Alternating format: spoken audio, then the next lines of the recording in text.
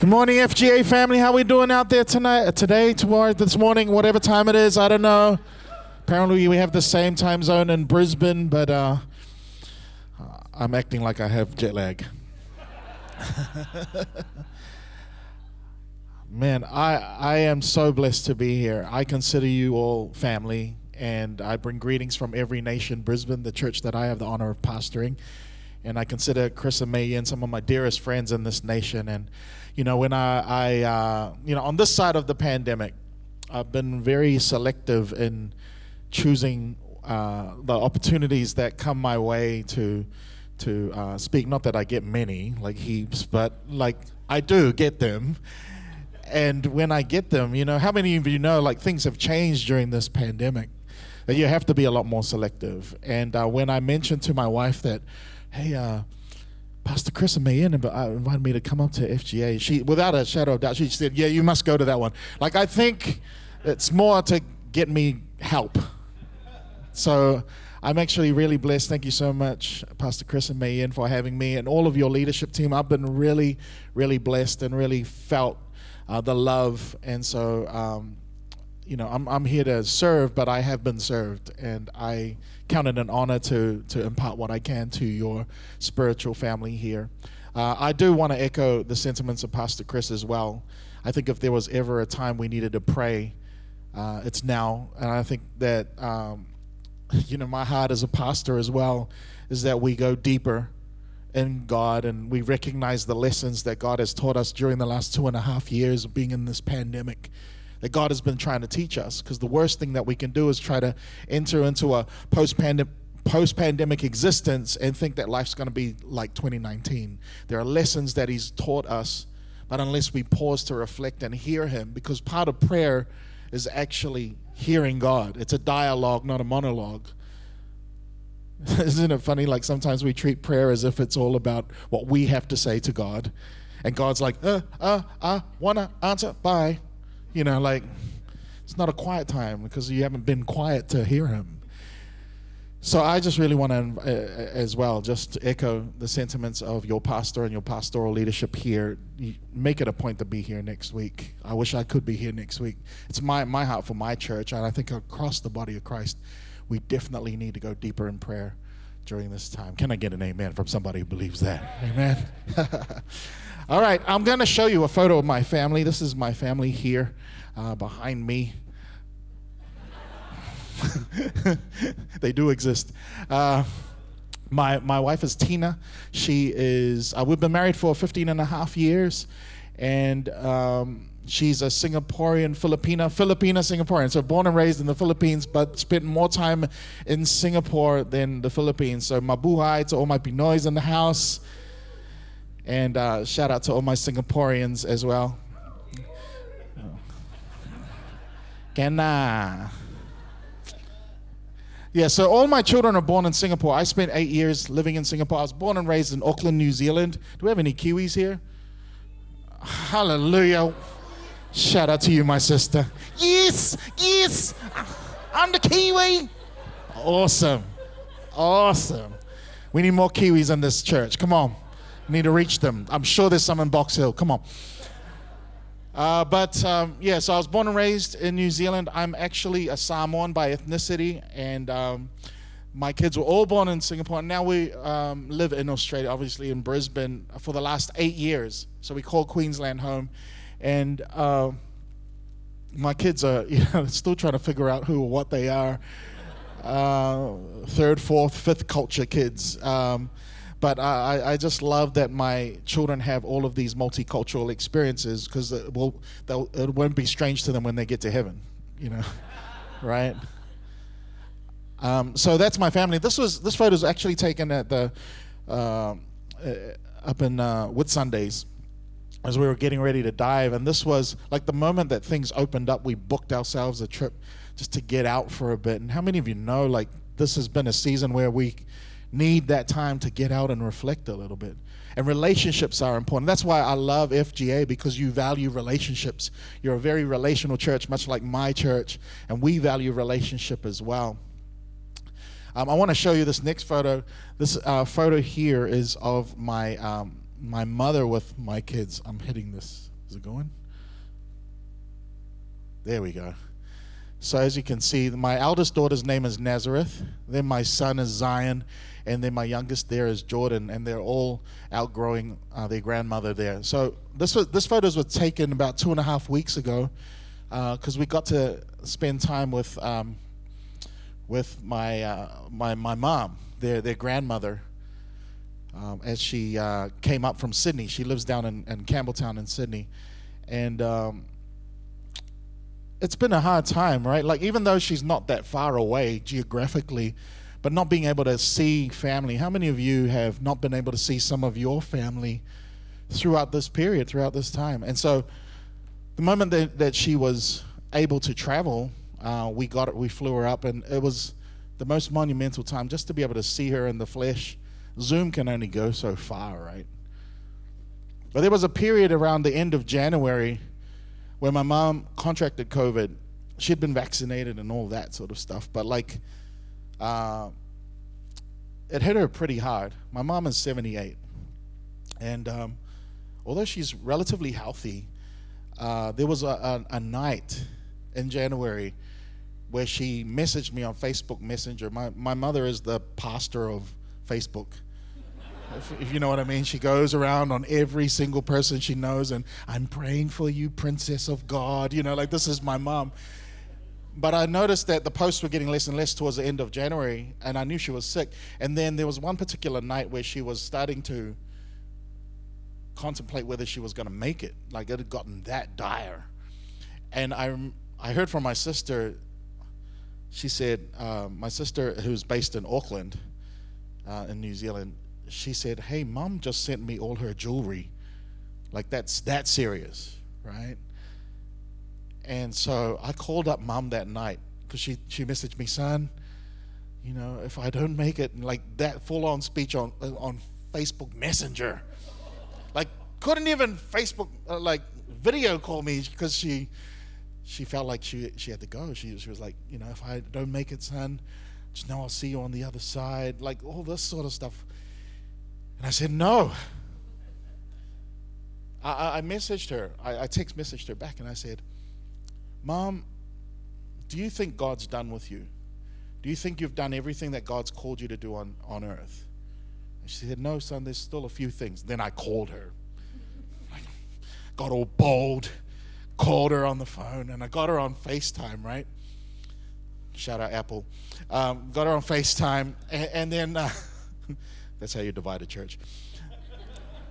And I pulled her up on FaceTime, and she wasn't looking very well at the time, right? She was looking quite ill, and I called my girls in. For those of you who don't know, who I'm meeting for the first time, my son is nonverbal. He's on the autism spectrum, so he doesn't have a full understanding of what's going on, but my daughters do. And so I called my daughters over. My son was just happy, smiling behind us and playing. And so I called my daughters over and told them the situation before we called my mom. And of course, they're sad. They're really sad. I said, "We're going to believe God, because God told Mom, God told your grandmother that he's not done." So we called her. And then she answered the phone. "Hey, son." I said, "Mom, we're going to pray for you. I've got the girls here. They're going to pray for you." And they both started praying. They were full on tears. My youngest is in musical theater, so she went all the way drama with it. Like, "Oh, Lord, we pray right now that you will come." Like, she full on tears, everything, man. Like, and my eldest is a bit more subdued, but still, full of tears. And so they began to declare God's healing over my mom, and I prayed for her. And then she said, Thank you, son. I believe too." And I said, "Mom, go and rest." So I hung up the phone, right? And I said to my girls, "Okay, I'm going to pray for you. You go to bed." And so I tucked them in. And, I'm feeling like I'm trying to hold up this bold warrior.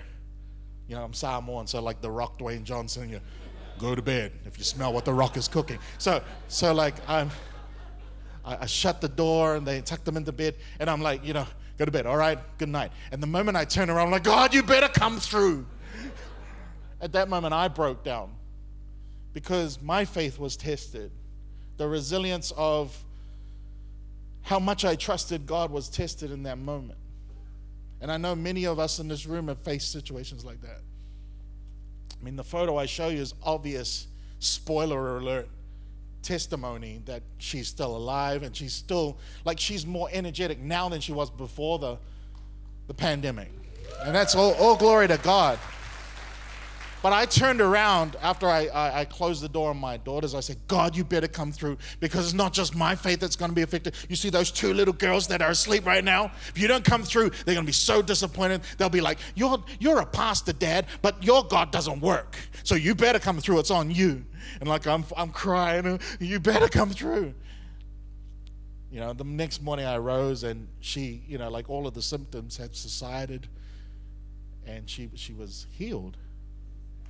And we give God glory for that. Amen. But it hasn't always been like that in my family. Let's just be honest. My wife, as I said, is from the Philippines, and she's lost, or we've lost, she's lost a sister-in-law and a brother-in-law to COVID, and another sister to other health complications during the last 2.5 years. And we've prayed and we've believed. All three of them are followers of Christ, that God would heal them. Does that mean that God doesn't heal? Does that mean that God is not merciful? Does that mean that he's not faithful? Does that mean that I'm wasting my time, like we sang earlier, raising a hallelujah? It takes a resilient faith to actually emerge beyond our own disappointments, to understand that he's still good and he's still merciful, and that he who began the good work in us will be faithful to complete it, and that God has an eternal plan beyond our limited scope. And sure, we face disappointment, but when we look at the book of Psalms, 150 Psalms, more than half of them, if you study the Psalms, are actually laments, complaints towards heaven. My God, why have you forsaken me? Will you not dash my enemy's head against the stone? Like these earnest cries of God, where are you? This is this resilience that God wants to breed in the midst of worship. And when I think about a biblical example of disappointment, I think about the resurrection. Of course, resurrection, is the highest point of our faith, right? But there were people that didn't believe that Jesus had truly risen. An example here is from Luke chapter 24. If you have a Bible, you can go there, just in case you don't trust me and my screen. I'm just kidding. But this is from the ESV. It says here, concerning Jesus of Nazareth, a man who was prophet, mighty in deed and word before God and all the people, and how the chief priests and rulers delivered him up to be condemned to death and crucified him. But we had hoped that he was the one to redeem Israel. Yes, besides all this, it is now the third day since these things have happened. Actually, I've skipped a part. Let me go back.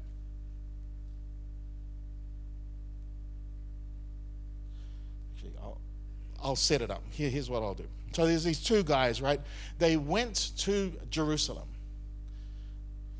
and they went to go and see this Jesus who was being crucified, believing that he was going to be the revolutionary, at least in their own perception, who was going to save all of Israel. Now, at that time, obviously, the Israelites were under Roman rule.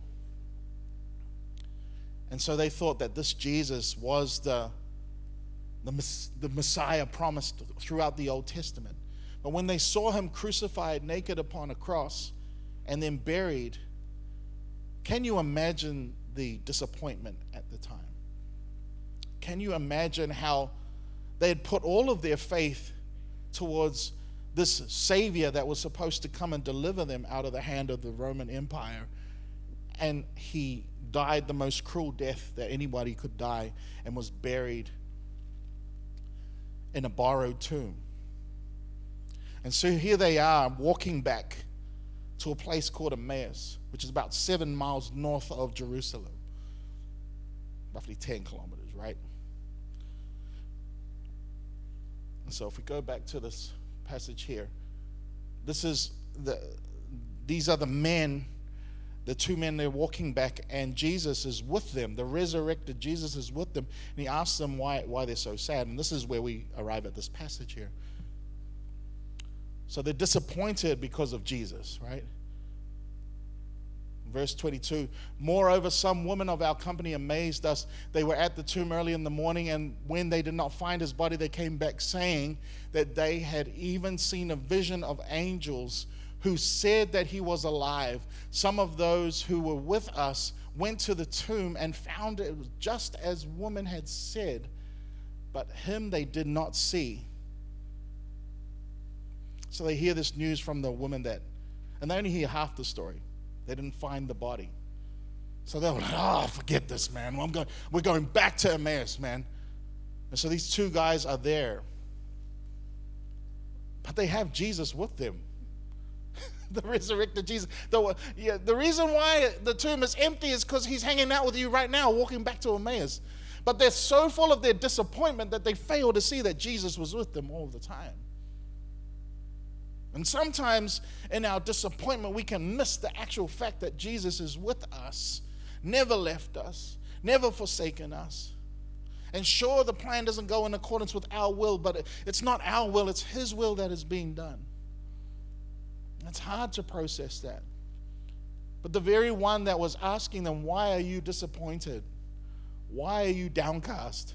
Is the one that they were seeking. But their disappointment overshadowed the fact that he was with them. And so his answer to them, oh, don't you love Jesus? Anybody here love Jesus? All right, in verse 25 it says, and he said to them, oh, foolish ones. Jesus knows how to make friends. Oh, foolish ones, and slow of heart to believe that all the prophets have spoken. Was it not necessary that the Christ should suffer these things and enter into his glory? And beginning with Moses and the prophets, he interpreted to them in all the scriptures the things concerning himself. So in the trek from Jerusalem all the way to Emmaus, it would have taken roughly about 2 hours. And I know one of the aunties is getting ready to do an unpacking of theology with you all. I encourage you to jump on that. But this is what Jesus was doing, right? He did a full-on Bible study with them and unpacked the whole Old Testament within that 2-hour journey. They still didn't recognize him because they only saw him as an amazing Bible teacher. And so he's unpacking the Torah, the first 5 books of the Bible, and they're like, wow, that's good. Yeah, that all points towards this Savior. And then he unpacks the prophets and the laws, and they're like really amazed. Yeah, you're right. That points towards this Jesus. Yeah, it's just a shame that he wasn't in the tomb. Like, where is this guy?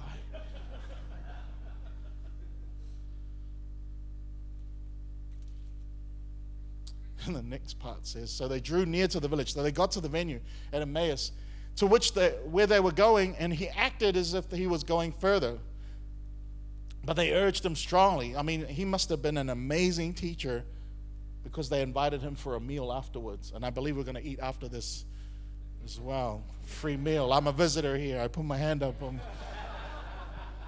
And they urged him strongly, saying, stay with us, for it is towards evening, and the day is now fast spent. And so he went in to stay with them. And when he was at the table, he took the bread and blessed it and broke it and gave it to them. There's a reminder of a meal that happened just before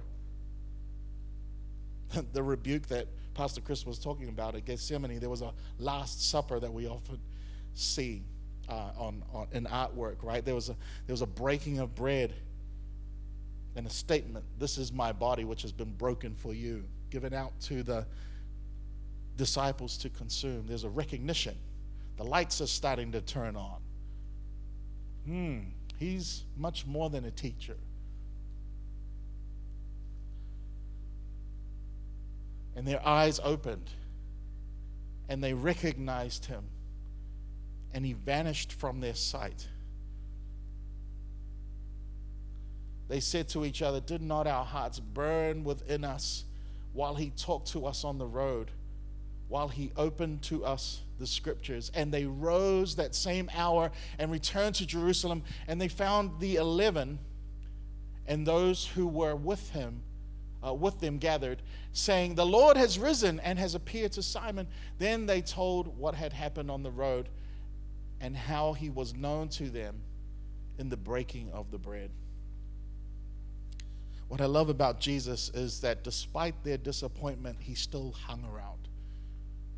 And despite your disappointment, when things don't work out the way you want them to, as long as you show up, he's still around.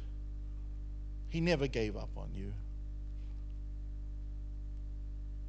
Can you imagine like these two men walking and just airing out their disappointment and frustration, but still afraid to look into the eyes of the one who was teaching them, to recognize who he was the whole time, always with them? How many of us have allowed disappointment to overshadow the fact that God's goodness still reigns, and that God is still with us, and that God is still faithful today in 2022 as he was in 2020 and 2021?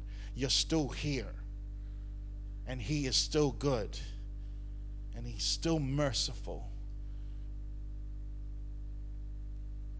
See, religion is not going to cut it in an hour like this, and that's why we need prayer.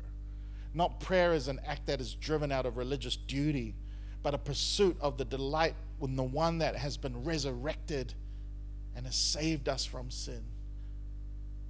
See, one of the greatest lessons you need to learn on this side of the pandemic is to not embrace the spirit of what Martha did as opposed to Mary. See, Martha was busy about her serving in Luke chapter 10, right?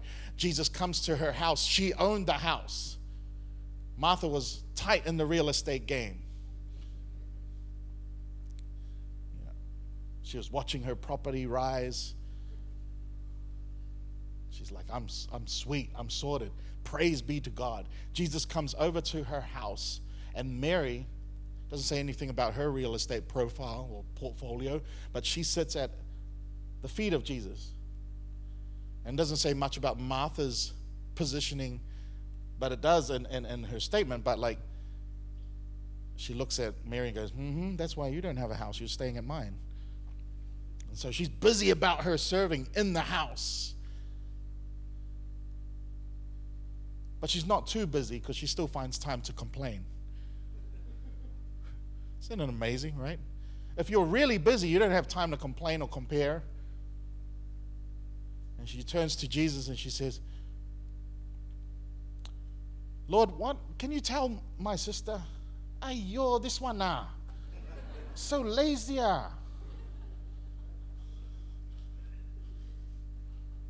Can you tell her to come and help me? Come and look, we need to vacuum. Like, go get the Dyson and vacuum this house. Come on. I'm sitting here trying to prepare this meal, and all you're doing is sitting there listening to him." And Jesus says to her, you'll remember his statement? He starts by saying, "Martha, Martha." He says her name twice. Whenever Jesus says something twice, he's trying to get attention. You see, when you know somebody, you only have to call their name once. Those of you who are married here, right? Husbands, let me shout you out. If your wives say your name twice, you're in trouble. You should have heard it the first time, right? At least I have a friend. I won't say that that's my experience. But like, when you know somebody, you only have to say their name once. But Jesus says her name twice. "Martha, Martha, you are worried and upset about many things. You are distracted in your serving." I love that. She was distracted in her serving. But only one thing is needed. And Mary has chosen the right portion. Doesn't mean that Mary was lazy, because those feet she was sitting at would eventually go somewhere. And that being seated at his feet actually empowers the mission. So we got it around the wrong way. And it's the reason why Paul talks about the gospel in Ephesians 2 and says that, we are his workmanship. But he talks about that we are saved by grace through faith. It's not by our own works, so that we can boast. But we are his workmanship, prepared for good works. So there is work, but it's empowered by knowing him. It's empowered by recognizing that he's with us. But what has happened is that during this pandemic, we have been distanced from people being able to see us and see our work. Or we've been distanced from opportunities to like grow in the ways that we projected that we would grow. And then this interruption, this disruption that happens kind of forces us to actually see what we have put our trust in. Have we put our trust in Jesus? And so the very things that we've put our trust in have been shaken. Right? We put our trust in our economic profile, and it's been shaken. Stock market, shaken. Crypto market, shaken. All of it's been shaken. We put our trust in government and government power, but of course there's never a more volatile conversation that you can have, and even within the church, the volatility and the differences in opinion, whether it's governmental parties as we prepare for our elections in a few days. We can't even talk. It's like Encanto. We can't talk about Bruno. Like, we can't talk about the political parties that we affiliate with. You know, my homeland-in-law, the Philippines, just had their elections. And just the volatility of conversations, even amongst Christians, those who voted one way, those who voted the other way. How can you vote that way if you're a Christian? We don't know how to engage in proper conversations because we don't know how to know each other, because we don't know how to know God. This disruption actually presents an opportunity, actually presents a gift for us to be able to see and assess where our lives truly, really are. There's been a disruption, and many of you may have noticed, and particularly here in the West and particularly in the United States, there's even been the questioning of how racist we've become and how divided, racially and ethnically divided we've become. And the church needs to be the model of that, of ethnic diversity.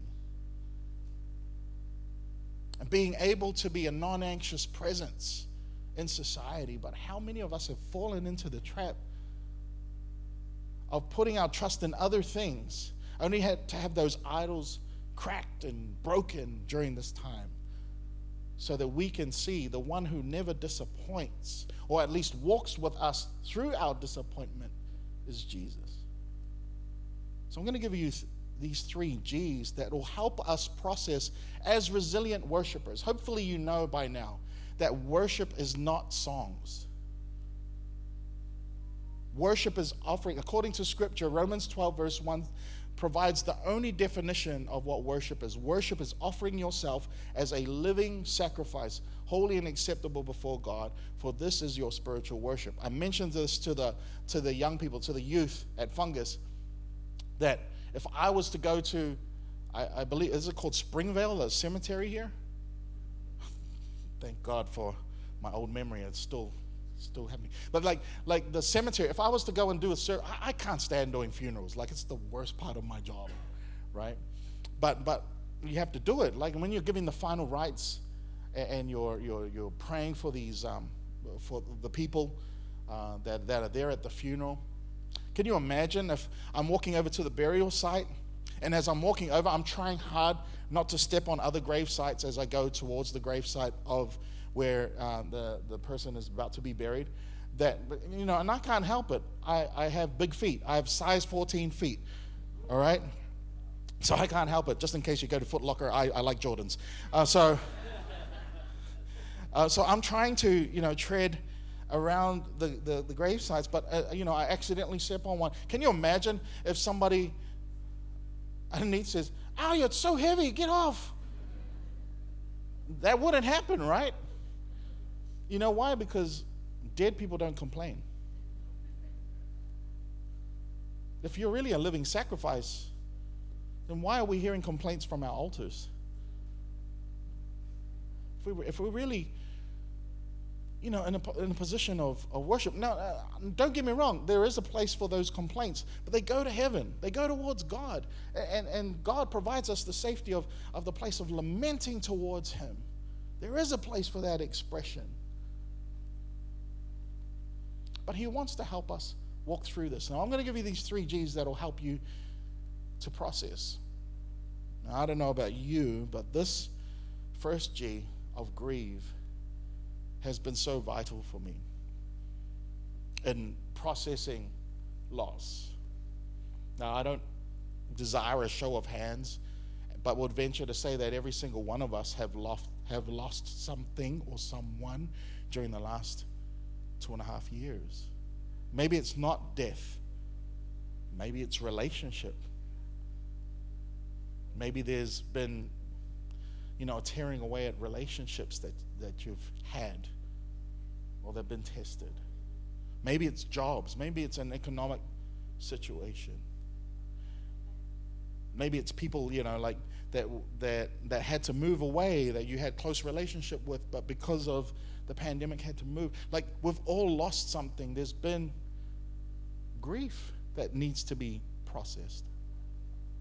The Bible says in Matthew chapter 5 that blessed are those who mourn, for God will comfort them. He promises us his comfort.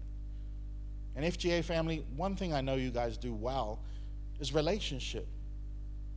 But the deeper those relationships go and the more authentic those relationships go, how many of you can see the possibilities of helping people process their grief within the beauty of spiritual family here? That this is a safe place for people to bring their grief. See, I kind of came up around, in my faith journey, around a bunch of people that kind of sweep that grief under the carpet. Come on, you can do it. They're more like gym instructions than pastors, like, come on, one more. pick it up, you can do it. And it's like, but I need to process this, what I'm dealing with. I'm reminded of Paul, right? In 2 Corinthians, he talks about how he had a thorn in his side. Many scholars have varying opinions on what that might be, but like he had something that he prayed that God would get rid of, and God never got rid of it. And so his prayer changed to the point where he recognized that God's grace is sufficient, that in his weakness he's made strong through God. Church, it's good for us to process grief with the Holy Spirit. Allow him to process that with us. So the second G is gratitude. So although we've lost, although we may have lost things and people, we still have stuff. The fact that you have, like we sang earlier, breath in your lungs to pour out your praise is reason enough to be thankful. Psalm 100 says that we enter into his gates with thanksgiving. So if you want to enter into this position of worship, the entry point is gratitude. It's thanksgiving, being thankful for what you have. If you have a job, thank him for it. Don't take that for granted. If you have a family, thank God for them. Because we always have a tendency to focus on what we don't have or the season that we're out of, right? Single people won't thank until they're married. And married people contemplating, man, it would have been better if I was single. Like, just this. It's not of God, just saying. But being thankful and content where you are. And then the last G is actually the gift. What do we mean by gift? I mean, this is radical. This is where the radicality of our worship, our authentic worship happens. Is when we can recognize that there are actually things that you have now that you didn't have 2.5 years ago. There are new skills. How many of you have learned a new skill over the last 2.5 years because you've had to pivot?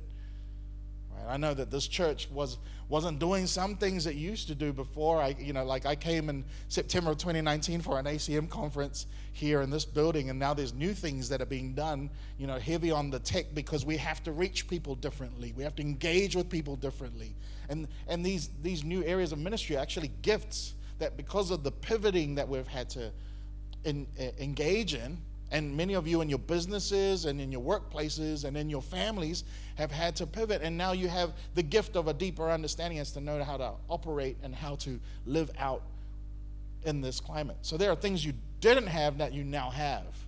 But if we're so focused on our disappointment rather than giving that disappointment to God, then we'll miss it.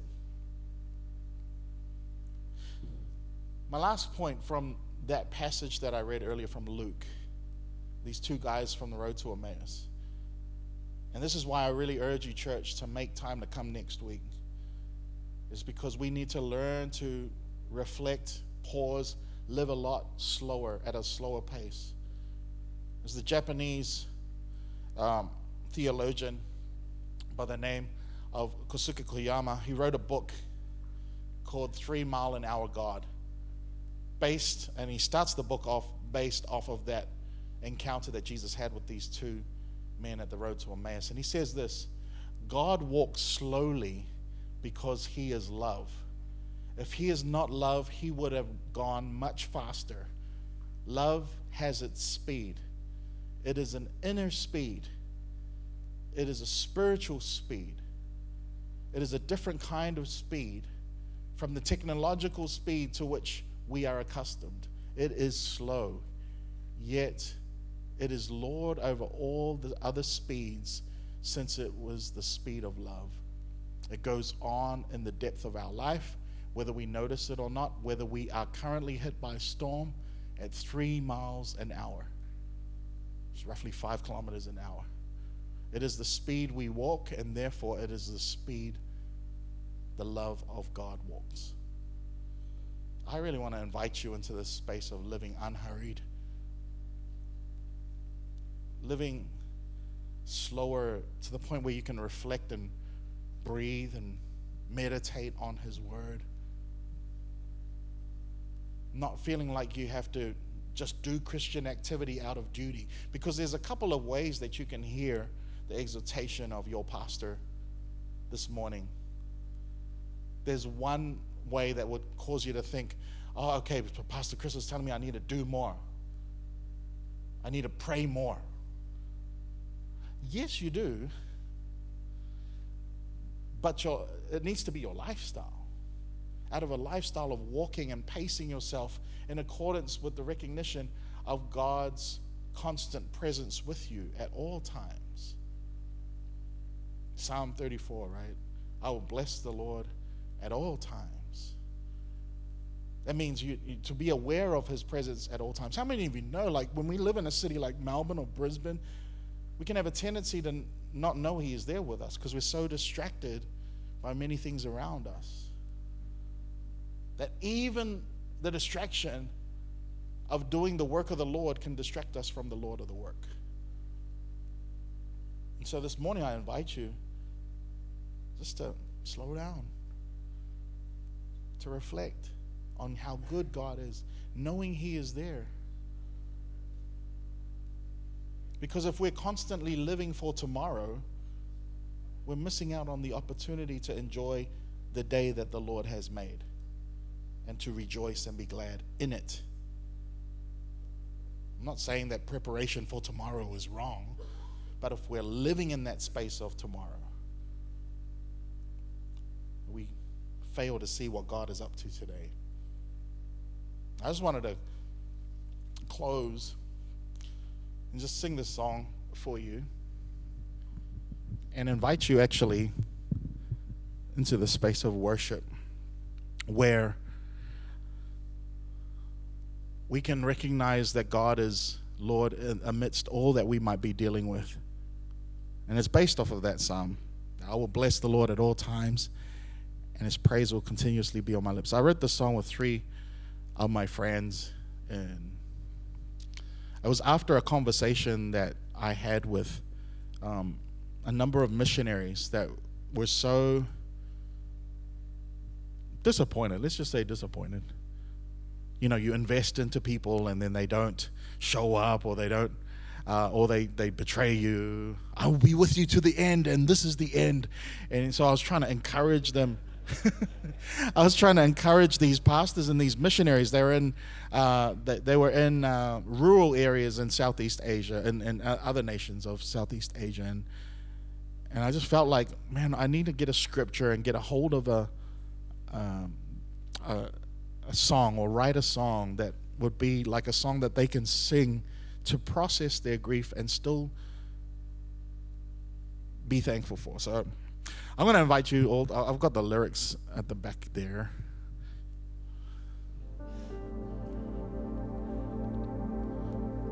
So it goes like this.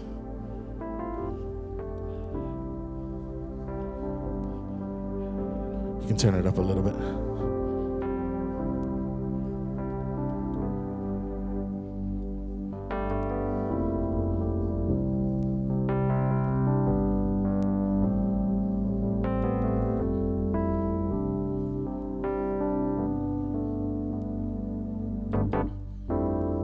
In my weakest moments, in my darkest hour, you're the God who hears me when I'm crying out for help, when my faith is shaken and I'm all struck down. You're the God who sees me, you're the God who saves. I will bless the Lord, I will bless the Lord at all times.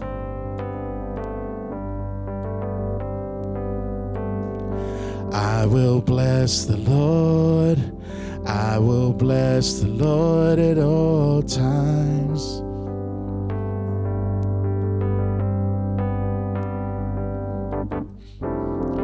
In your lavish kindness, I've been washed in grace.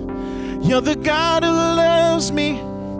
Can't keep it to myself. I've got to shout your story. I'm gonna sing your praise. God is mighty. You set my heart ablaze.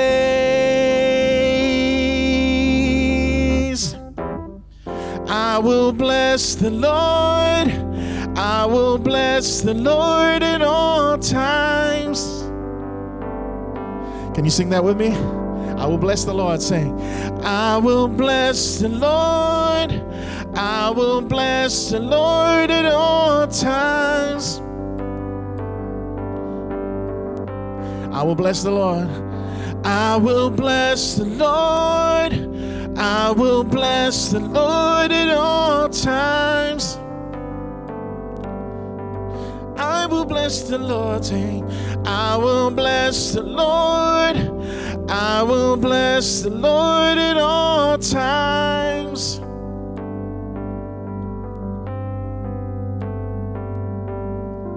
And I can face the day, for you are strong to save. And I will bless you, Lord, at all times. And when you give and take, I'll stand on what you say. And I will bless you, Lord, at all times. And I can face the day, and I can face the day, for you are strong to save. And I will bless you, Lord, at all times, all times. And when you give and take, I'll stand on what you say. And I will bless you, Lord, at all times. I will bless the Lord, I will bless the Lord at all times. Can I call the worship team up real quick? I will bless the Lord, I will bless the Lord at all times. I will bless the Lord, I will bless the Lord at all times. I will bless the Lord, I will bless the Lord at all times. Let me just pray for you this morning, church. If I could just have every head bowed and every eye closed. If you're in a situation that maybe it's disappointment, maybe it's hardship, maybe there's things that have happened that have shaken your faith, I just believe that this is a safe place to surrender whatever you're facing to a God that can be trusted, that in the scope of eternity, He is still faithful, He's still good, He's still a God who's fixed on finishing what He starts. If we'll just fix our eyes on Him, the author and perfecter, the finisher of our faith. If that's you today, no one else looking around, can you just lift your hands and surrender and say, God, I'm just surrendering my situation to you. I don't know how or what's going on. Surrendering my situation to you. Lord, I just pray for every single one of my brothers and sisters who have their hands lifted in surrender, recognizing that you are the one who finishes what you start. You are faithful with us. You're faithful in our lives, that the same God of the victories of the past will be the same God who enables us with your grace to walk in valleys of the shadow of death. Lord, we will fear no evil, for you are with us, bringing us comfort and guidance at every step of the way. So we thank you for your presence that goes with us, God. Thank you, Lord, in Jesus' name. Isn't he good? And all the earth will shout your praise. My hearts will cry, these bones will sing. Great are you, Lord. You can stand to your feet and worship him. And all the earth will shout your praise. Our hearts will cry, these bones will sing. Great, come on, are you, Lord. Come on, lift your voice and press through. And all the earth will shout your praise. Our hearts will cry, these bones will sing. Great are you, Lord. And all the earth will shout, sing. All the earth will shout your praise. Our hearts will cry, these bones will sing. Great are you, Lord. It's your breath in our lungs, say.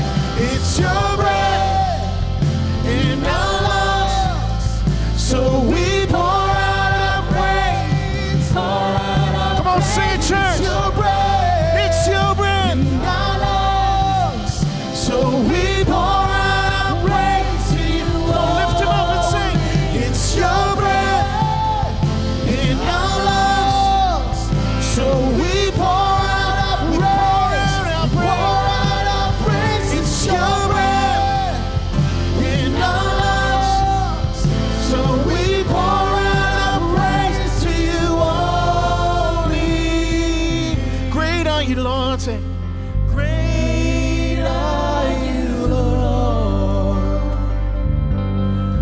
Great are you, Lord. Oh, yes, you are. Great. Say, great are you, Lord.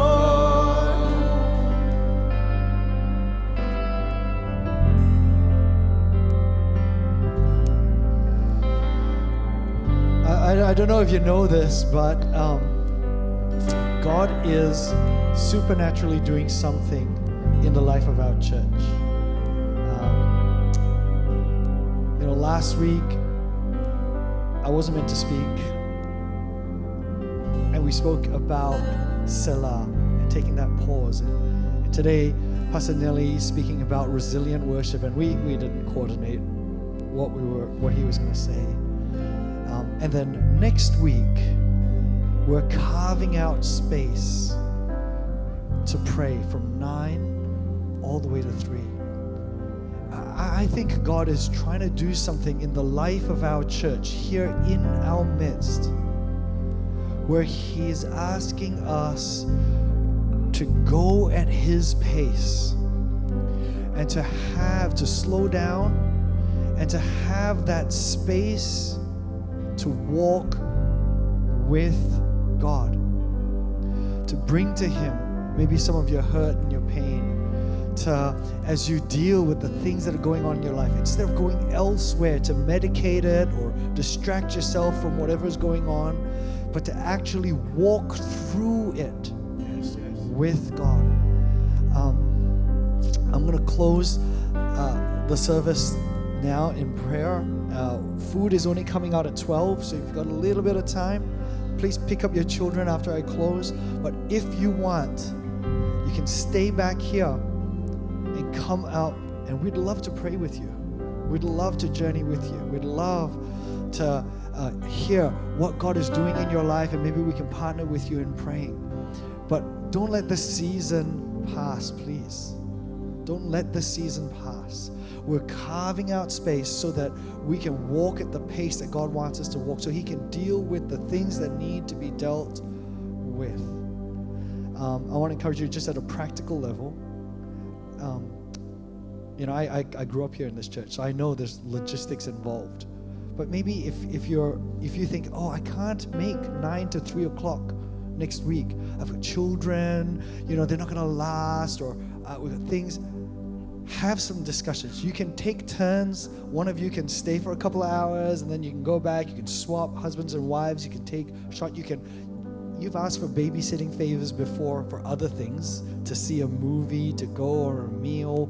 You can do that. We've got a kids program that's running from at 10 o'clock all the kids are in here, and then at 11 we've got an actual program. So at least for a few hours we've got something that can happen, right? And I just think if we slow down a little bit, clearly that's the message that God is trying to get all of us to engage with. If we slow down, we'll catch God's voice. We'll catch what He's trying to do. I don't know what He's going to say to you, but you're going to miss it if we're not there waiting at the feet of Jesus. Let me pray. Father God, I pray for us as a church. Every single one of us, whether new first time here or long time at FGA and in faith. I pray for myself, my family, our leadership team. Help us to take our instruction and our pacing and our life speed from you. Help us as this series talks to fear the Lord, to revere you, to come before you, Lord God. We surrender this church to you. We surrender our roster, our agenda, our itinerary, our program, our calendar, our hopes, our dreams, our worries, our activities. We surrender it to you, Lord God. Move mightily in us, not just in the church on Sunday, but in our lives at home as we leave this place. Be with us as we go. In Jesus' name we pray. Amen. Service is over. If I could ask if you could quietly make your way outside, you're welcome to stay. We're going to get the worship team to go on for a little bit longer. We'd love to come up and pray for you if you'd like ministry as well. And then what we're going to do is food is only going to kick off at 12, and the pre-orders and new visitors food, it's going to be available at the back of this sanctuary then. Thank you so much.